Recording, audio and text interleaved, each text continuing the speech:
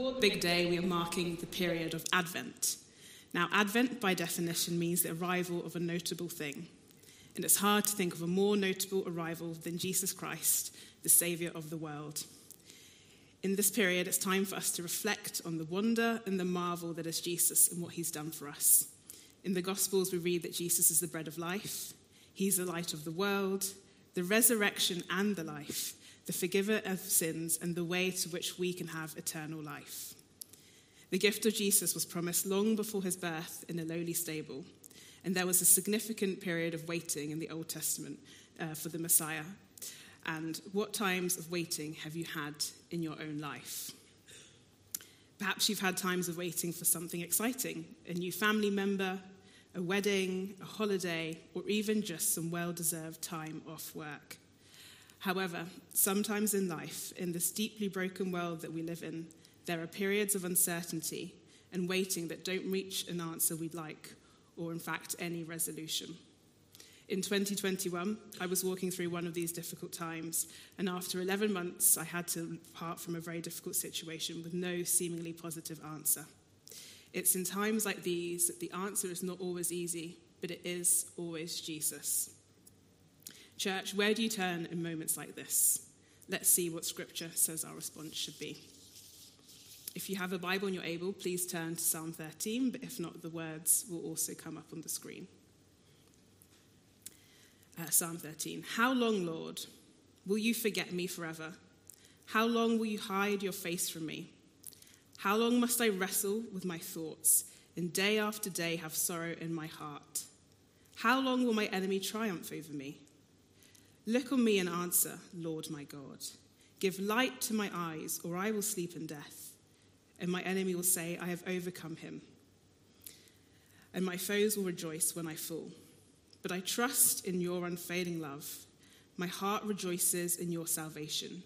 I will sing the Lord's praise, for he has been good to me.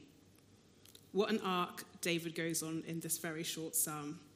How long, Lord, will you forget me forever? How long will you hide your face from me? We read that David is no stranger to waiting too. He's feeling abandoned and desperately seeking God's intervention.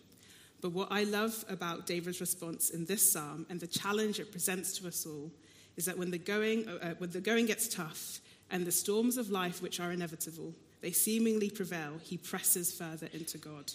He is earnestly pouring his heart out to God. David is one of the people in the Bible that shows his fallibility many, many times. But in spite of this, he is still choosing to turn to God and lay his despair in front of him.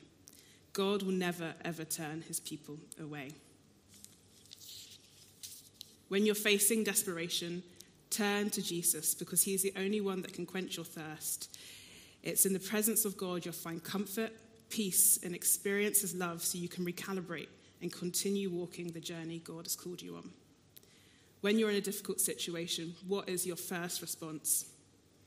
Church, I would encourage us that when life seems to be against you, or you're in a trying situation, turning to God is the single best action you can take. In the good times, let's rejoice and give thanks to God. But in despair, pain, and anguish, let's make sure we're also seeking his face. God is not a stranger to his people crying out to him. You only need to open the Bible, and I'm sure within a few pages you'll see time and time again God's children calling out to him. This summer, some of you may know that my mum was very seriously ill and in hospital for a couple of months, and 10 of those days were in intensive care. One day on the train back from seeing her in London, I was travelling from Marylebone to Amersham, and I was crying out to God, saying words very similar to what David's saying at the beginning of the psalm. And I was talking to God about the word that had been given to someone at church a couple of weeks prior, about how they were sinning and God was calling them back. And I was dialoguing with God, asking him to intervene and speak to me in the situation. It's then that I turn my head to the right-hand side. I'm on the left-hand side of the train, and there's this lady who must have come onto the train after me. She has a large tote bag, and it says, Jeremiah 29, "For I know the plans I have for you, declares the Lord, plans to prosper you and not to harm you, plans to give you hope and a future." And praise God, my mum has made a pretty remarkable recovery. God has good plans for all of us here today, even if in the moment it doesn't feel like it. There is no better antidote to despair and desperation than taking respite in God's presence. Pour your heart out to God and he will speak to you. and meet you with his peace. He will comfort you and remind you of his unfailing love and power. The answer may not always be easy in the moment, but it is always Jesus. Do you know how God speaks to you? Do you make time to just hear from him? Maybe this Advent is a good time to seek God's face and ask him, Lord, I want you to speak to me. I want to hear more from you. When we look at the end of Psalm 13, we don't really see a direct resolution to David's situation, but we do see David say, but I trust in your unfailing love. My heart rejoices in your salvation. I will sing the Lord's praise, for he has been good to me. I really love what David is choosing to do here. In spite of his situation, or maybe because of it, David is professing his love and trust in God.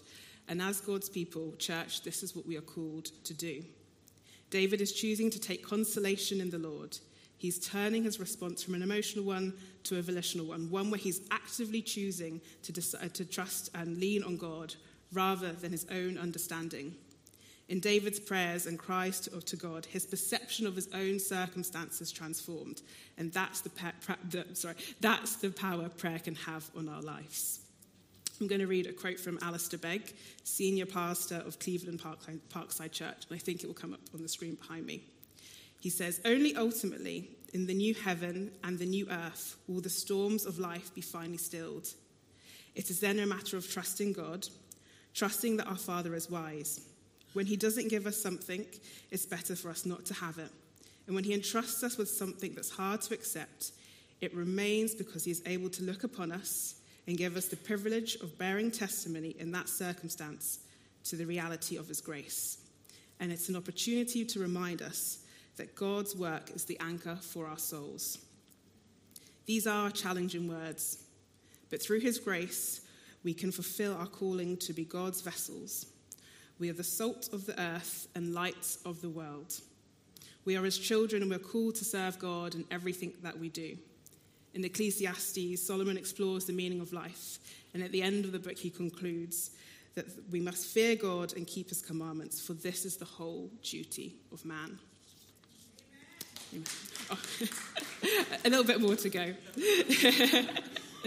A couple of weeks ago, when we were looking at the serve of bless, Neil challenged us that when we make our daily or weekly to-do list, at the very top we should be writing, be an ambassador of Christ, because that's what we're on this earth for. And it's so important that we remind ourselves of this and we bring this to the forefront of our mind every day. Neil said at the end of the message that Jesus was the ultimate sacrifice and gave us the provocation, are we living sacrificially for Jesus?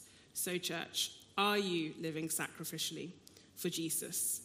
Irrespective of our circumstances, are we thanking God, praying to him or pointing people to him? Because no matter what situation we find ourselves in, how dire things are, or indeed how well things are going, Jesus is always the answer. During this Advent, let's be meditating on this. Ask God how he speaks to you.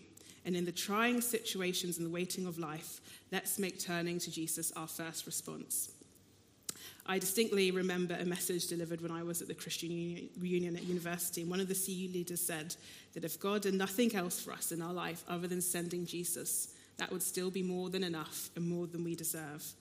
And that message has always stuck with me, and on multiple occasions served as a reminder of how blessed we are to be children of God. This Advent, let's take time to reflect on the gift that Jesus is to us all. David was able to point to God's salvation. So how much more can we, this side of the cross, even as we ask God to move in our own lives, rejoice in what Jesus has already done for us at the cross? This was his answer to the brokenness of the world. This is how we know we're not abandoned. Because the answer may not always be easy, but it is always, always Jesus.